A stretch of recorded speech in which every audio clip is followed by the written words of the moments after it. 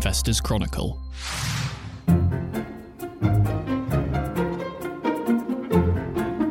Companies and Markets Show. It's the 10th of November. Welcome back, listener. Also, welcome back to Gemma Slingo. Hi, Gemma. Hi, John. Hi, and Arthur Sants as well. Hello. Hi, how's it going? Very well, thank you. And as you can hear there from home, Dan Jones is in the studio. It'll keep more than train strikes to keep you away, Dan. That's right. Well, the tube strike hasn't kept me away. The trains, fortunately, were running. And we are going to discuss strikes today as it happens. We are going to start with logistics, our cover story this week on companies that keep the world moving, insofar as that's possible nowadays with various supply chain issues. Then we are going to discuss a result from last week, BT, its interims, and a bit of a terrible year so far for the company, share price-wise. So we're going to dig into that. BT has had its own issues with strikes, of course, and in our final segment, we are going to be looking at the impact of worker protests on companies, on the outlook for those companies, and with a little bit specifically on a couple of train-related companies. Obviously, as we mentioned, there are various outages and strikes going on across the transport network at the moment, but it doesn't seem to have affected every company too badly. So we'll come on to that at the end too. Yeah, well, our contributors today know all too well about the strikes and the blackouts. So, news roundup before we get there. This morning, one of the world's biggest crypto exchanges, FTX, is on the brink of collapse after Binance ditched its rescue at the 11th hour.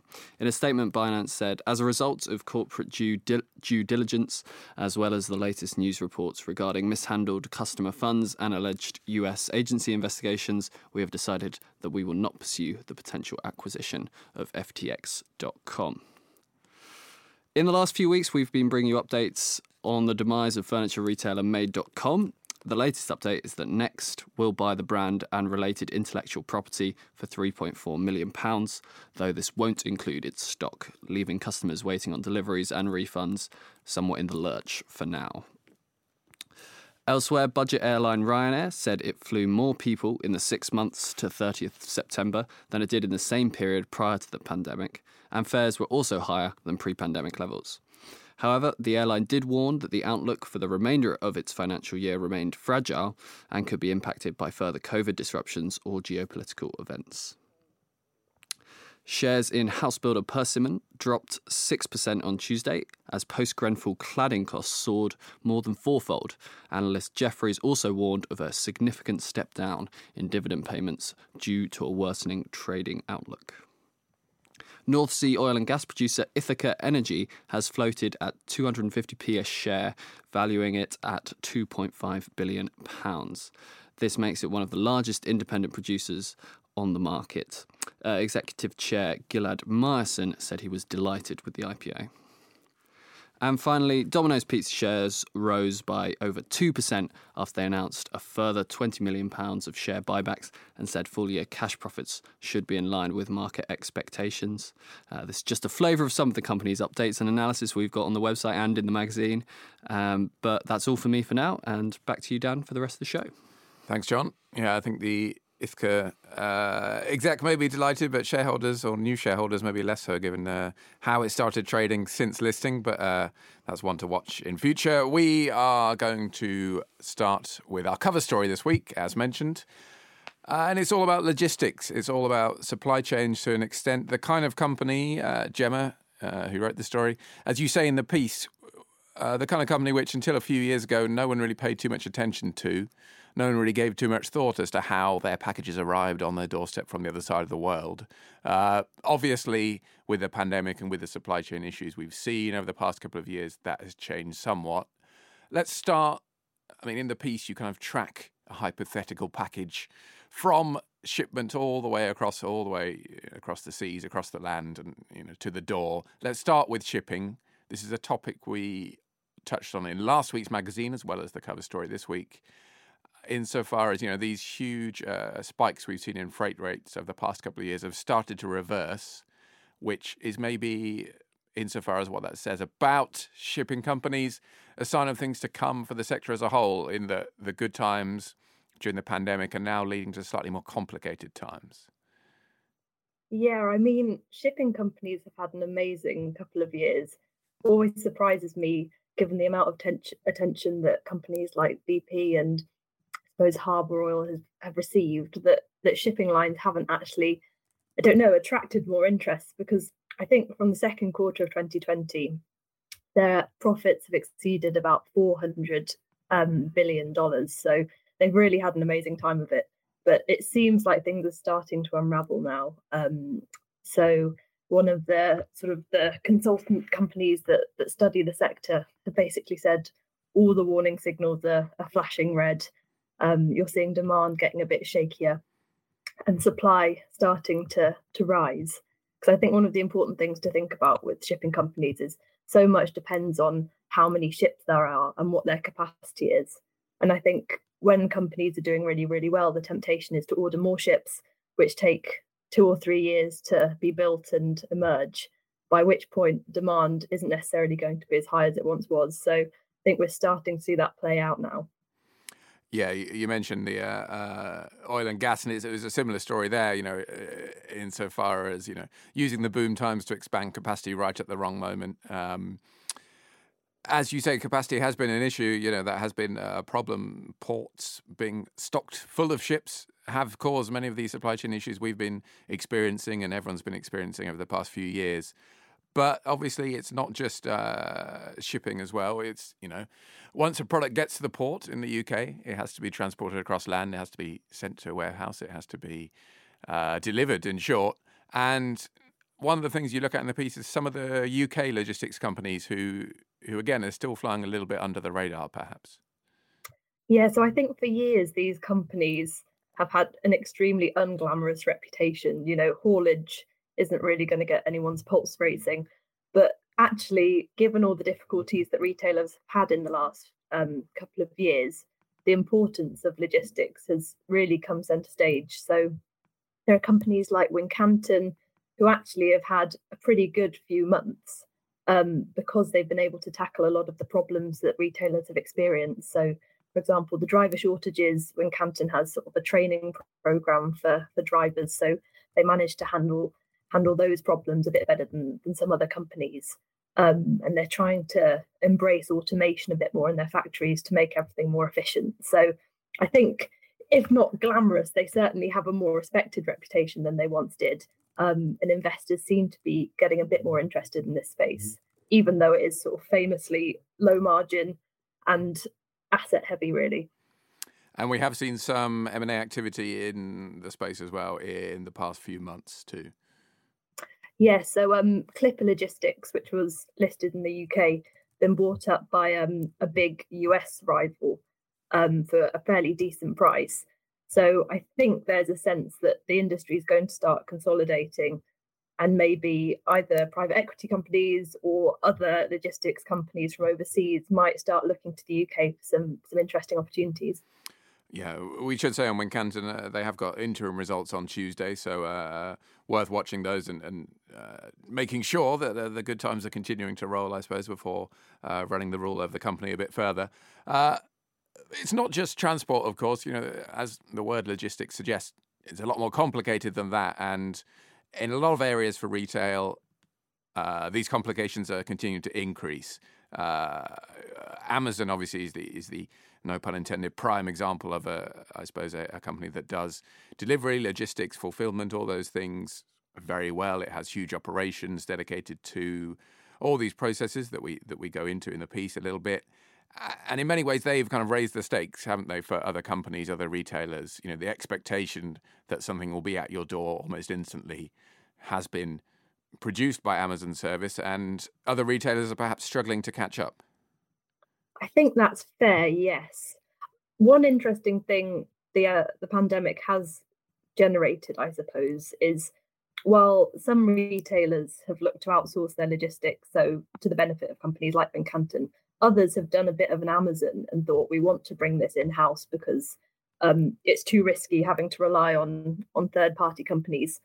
So you've seen a bit of a move towards companies buying up logistics businesses in an attempt to improve their own operations. So it'll be quite interesting to see how that plays out, because I imagine it's harder than it sounds, just buying a logistics company and hoping that everything works out. So there may be a few hiccups down the road. But Amazon is an interesting example because it's also started offering its logistics services to its rivals in an attempt to really secure its position in that world. So it will be interesting to see if it actually manages to expand its reach by encouraging sort of other retailers to use its logistics services, which have proved to be amazingly efficient. So yeah, it'll be interesting space to watch, I think.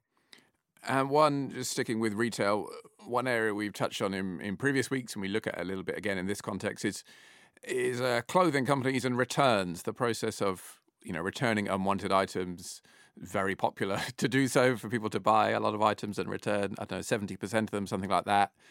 But logistically and financially, that is a potential problem area, and perhaps one that logistics companies can help with. Perhaps one, though, that even they won't be able to solve. I think so, because for retailers, returns are just a complete nightmare, because if you think about automating a process and trying to make it really efficient, when you're getting packages to customers, it seems feasible. But when you're taking them back, there's a whole other raft of issues that need to be addressed. So whether the garment's clean or clearly been worn or damaged, or I don't know, a whole load of issues which need to be dealt with by a human being. And I think because of that process that the garment has to go through, it's extremely labor intensive and expensive, basically. So retailers, particularly, I think fast fashion retailers like ASOS and Boohoo, who sell their products at such a low price, are trying to figure out ways of getting around this problem. So logistics companies are starting to step in and seeing it as a possible lucrative opportunity. So Clipper Logistics, who I mentioned a few minutes ago, specialize in retail and have a big returns division called Boomerang, where it's hoping to make some good money, I think. But again, logistics companies face many of the same problems. It's labor intensive, it's expensive. And while they can charge retailers for the service, they worry that they might be taking on a bit more than they've bargained for, I think. And there's the fear that margins might come under quite severe pressure. Fittingly, we've done a bit of a whistle-stop tour of the piece. There is a lot more detail in the cover story. But let's move on to the final segment, as it were, of the journey, the quote-unquote last mile. And this is, again, a bit of a problem area for all kinds of companies, both supermarkets, the classic struggle to make these economics work. And you see things like Ocado, in some ways leaning on their logistics side and really touting their ability to sell that to other companies. We saw an announcement on that front the other week. Partly because it's so hard to make grocery retail work. Likewise, you have in the last few years the rise of Uber, Deliveroo, all these companies where achieving profitability over that last segment, that very small delivery space, is pretty difficult. Yeah, so I think it's a really interesting area because there are lots of innovative new ways that retailers are testing out in terms of getting products to customers. So I know in Milton Keynes they have these weird boxes on wheels. They're about the size of a microwave, which drive themselves and bring deliveries to customers. But I think it's still quite uncertain about which sort of technical innovations will actually work. So it seems like companies like Deliveroo are sweeping into this space to try and, entice retailers with their offer of being able to get products to customers really quickly.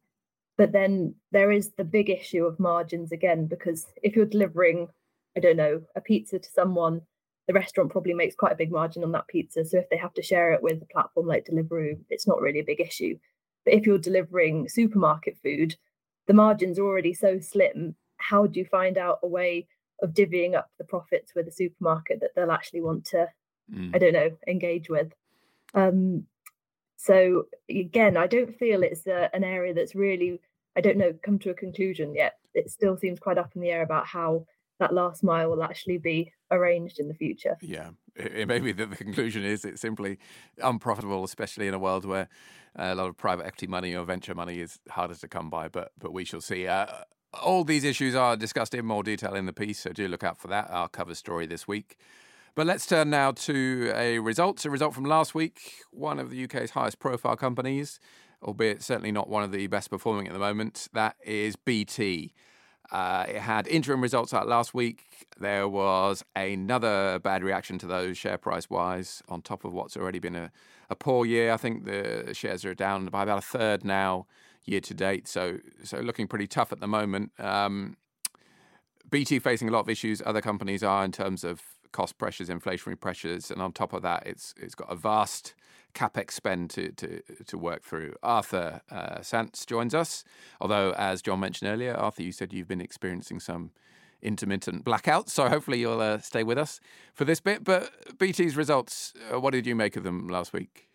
Hi, Dan. Yeah, so the headline really to the results is inflation's really bad and BT is investing loads in CapEx because it's building out Openreach and transferring its customers over to fiber optics, which is a lot of manpower, and also you need a lot of materials. So the CapEx is getting more expensive, and that means that they are now forecasting to the bottom end of their normalized cash flow range, which is between 1.3 and 1.5 billion, but they now think it's going to be at the bottom end of that range. And in order to sort of offset this increase in costs, energy, goods, people, they are planning on increasing the number of the amount of cost cutting from 2.5 billion to 3 billion, which is pretty significant amount of cost cutting. And it seems the market basically isn't confident that BT is going to be able to cut costs, presumably given the amount of inflation that's going on. As one thing, trying to pass on costs to your customers through price rises, which they are doing. They're increasing prices with CPI plus an extra 3.9% on top of CPI. It's one thing doing that, but trying to actively cut more costs while inflation's increasing and energy prices are going up seems ambitious. Yeah.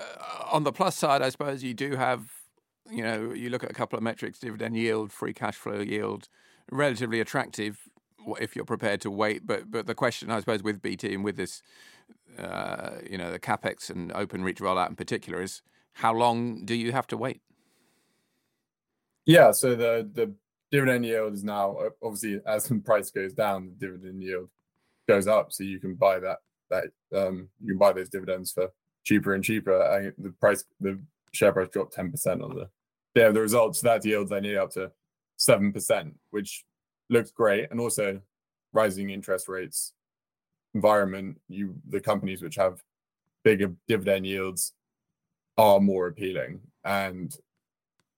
But I guess this is being offset by the fact that they're promising something that's getting more and more expensive to deliver. And also there's the issue which the broker Numis has been raising in a number of notes, which is these alt nets, which are small. CityFibre is the biggest one, but there's lots of them. And they're these independent fiber optic providers. And they also, and Numis worries that this is going to increase competition for Openreach, and people are going to go to the alt nets instead of to Openreach. And actually, they point out the fact that I think that already BT has lost a few customers for its free connections for Openreach because they've been transferring over to the alt nets. And actually, maybe they're not going to get the returns that they wanted from Openreach because the returns are going to be competed down. The FT reported that BT were now planning on lowering the price of Openreach in order to, I haven't said it yet, but basically implied that they're to drive out competition from these alt nets, which might be a good strategy. The analysts asked CEO Philip Jansen about it on the call, and he was a bit cagey. It also sort of goes counter to the point that they're planning on increasing prices with CPI. He didn't really address that. So it's sort of going two directions. There's one side which is, we're going to pass through these inflationary costs to our consumers. And then the other side of it is actually, well, it's being reported that you're planning, it's called Equinox 2. They've got this plan to reduce prices significantly for Openreach to price out these alt nets, which you think might be quite successful if BT is having these problems in terms of inflation, the altnets are also going to be experiencing it and won't have the same cash flow that BT does.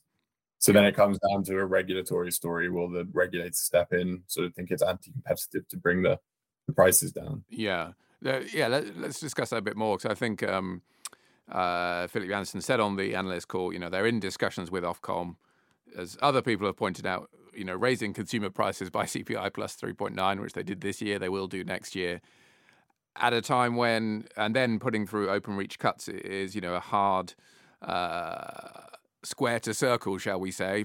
That said, as you said, this is called, or is likely to be called, Equinox 2, because it has happened in the past when they've put through these kind of discounts on their Openreach service.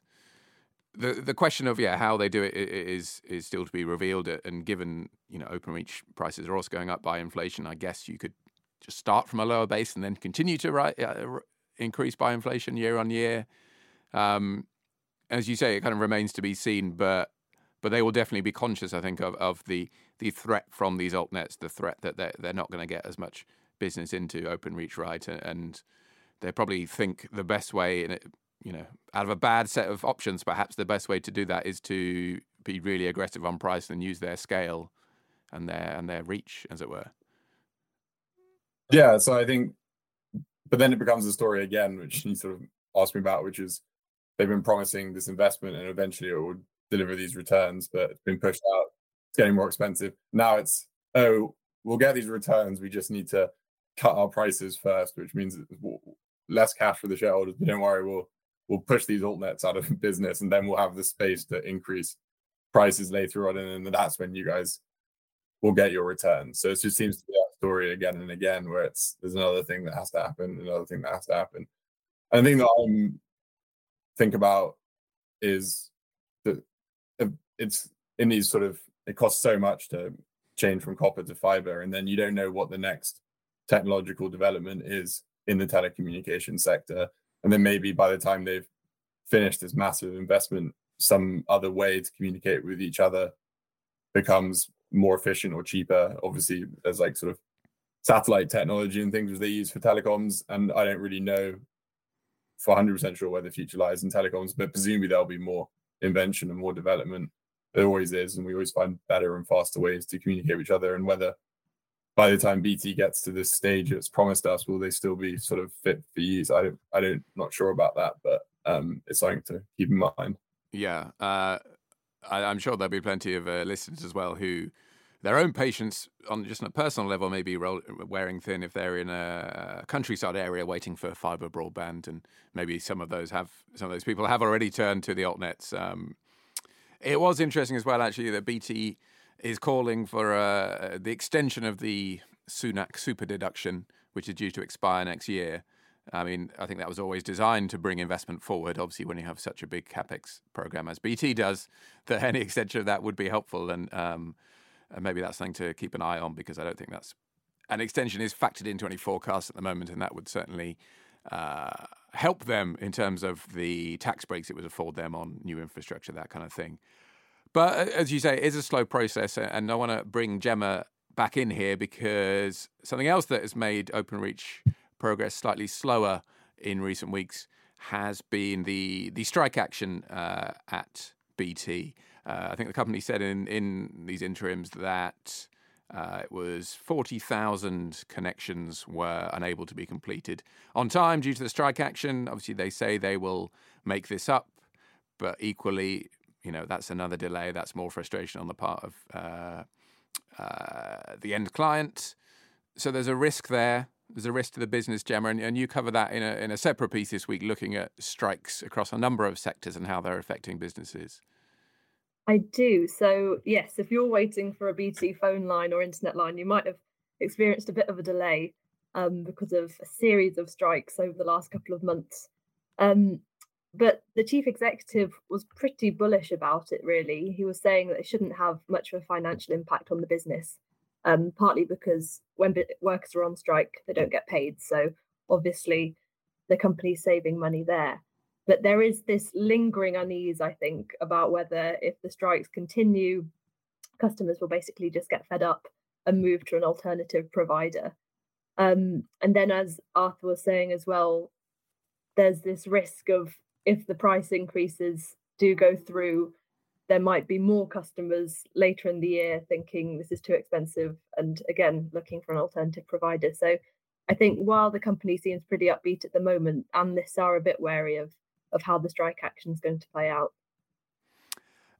And that obviously has implications as well for BT's own forecasting. I think there was some suggestion in the piece you wrote about a kind of a worst case scenario, as it were, of what might happen with connections and how that might derail progress if these strikes do continue. Yeah, so it was one of the analysts on the call. He had done a, I don't know, back of an envelope calculation, I suppose, saying that if the strikes continued, there could be 200,000 lines that were not connected, which would be material disruption and significantly worse than perhaps what the company was suggesting. But again, it's hard to know where the industrial action will go, because the business seems very, very reluctant to increase pay any more than it has done already. Back in April, I think it offered a £1,500 flat rate pay rise for frontline workers, and Philip Jansen seems pretty reluctant to up that at all. So it's hard to see how the negotiations are going to move forward. So more strike action could be around the corner. Yeah, we will keep an eye on that and on all parts of BT's business. Obviously, there's a bit of a overlap in some areas with the consumer side and the Openreach side and the enterprise side. But in short, the strike action is not helping that story there. Gemma, as we said, you've covered that in a bit more detail this week. But perhaps, given that both of you are remote today, rather than in the studio with me, this is a TfL strike rather than a train strike causing the issue. But it was notable in a different story you wrote just a couple of weeks ago that despite all the transport strikes we've seen this year, the train companies, not having too bad a time of it this year. No, well, they don't seem to be. First Group put its results out yesterday. And their rail division was looking pretty strong. The basic reason for that is because coming out of the pandemic, they've struck these new deals with the government called national rail contracts.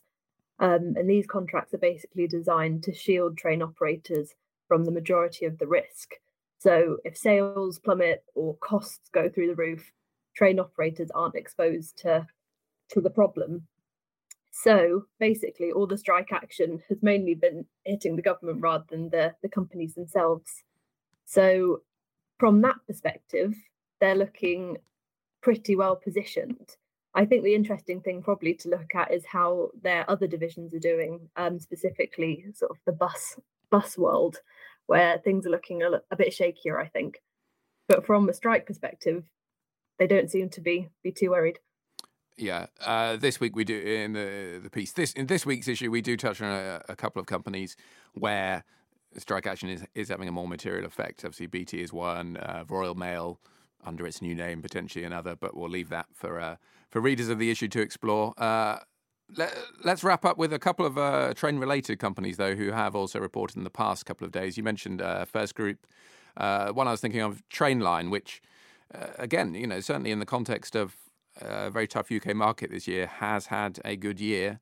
Results so far still been pretty good, and it's still kind of riding that reopening wave in many ways. Yeah, Trainline had a really tricky pandemic, unsurprisingly, really, but it seems to be coming back very strongly. So particularly in Europe, I think it mentions France and Italy specifically in the results. It seems to be gaining a lot of ground and becoming more popular for consumers. So that's driving the fastest growth, I think. But even in the UK, things are picking up quite nicely. Digital tickets seem to be becoming more widespread. So yeah, the platform remains very popular, and now the demand's back. Yeah, we should say, for those who don't know, this is the website and app that allows you to book various train tickets and even allows split ticketing now, which is a popular way to save money by booking 5 journeys to get you from A to B rather than one, if you're so inclined. There is one threat, I suppose, to Trainline in the background that we've spoken about in the past, which is the suggestion that the government might be looking at some kind of centralised service, cannibalising what it does effectively. Yes, but as with most things with the government, nothing seems to be happening particularly quickly. So Grant Shapps announced this Great British Rail plan last year, which suggested making, as you say, a central website which sells all the tickets and gets rid of all the quite confusing regional websites and different operating websites that travellers are currently having to contend with. So on the face of it, that looks like it could be a threat for Trainline. But at the moment, things really seem to have ground to a halt. So investors seem pretty optimistic. And also, it's not impossible that Trainline will be used as a partner in that project. So it's not necessarily bad news. It's just uncertain, I suppose, which a lot of investors don't like.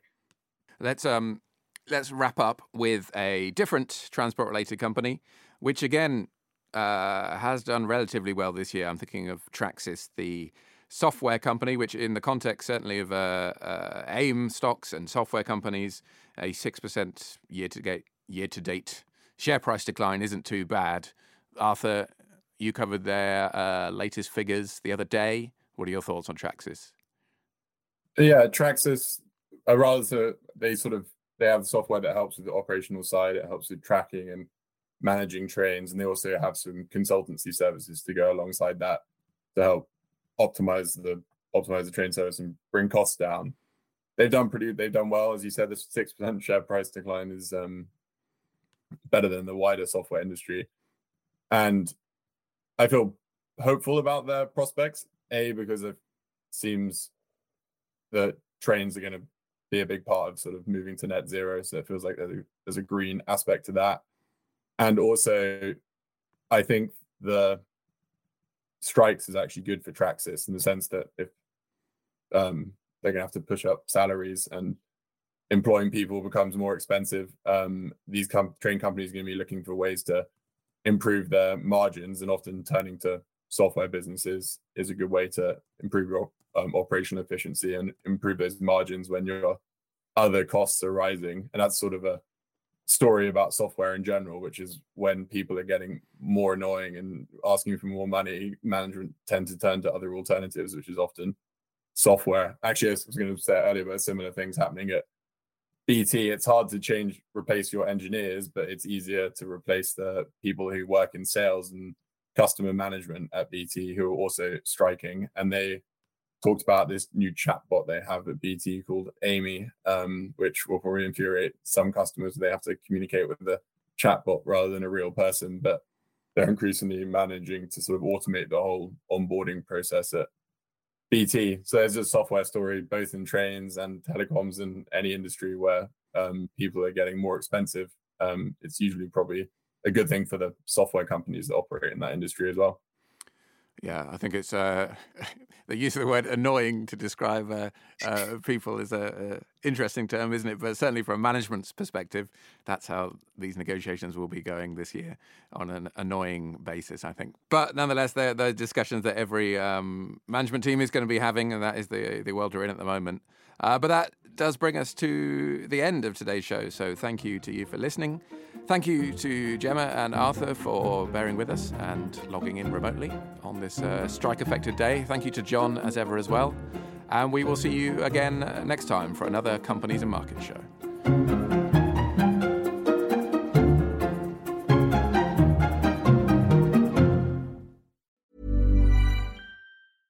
Imagine the softest sheets you've ever felt. Now imagine them getting even softer over time. That's what you'll feel with Boll & Branch's organic cotton sheets. In a recent customer survey, 96% replied that Boll & Branch sheets get softer with every wash. Start getting your best night's sleep in these sheets that get softer and softer for years to come. Try their sheets with a 30-night guarantee. Plus, get 15% off your first order at bollandbranch.com. Code BUTTERY. Exclusions apply. See site for details.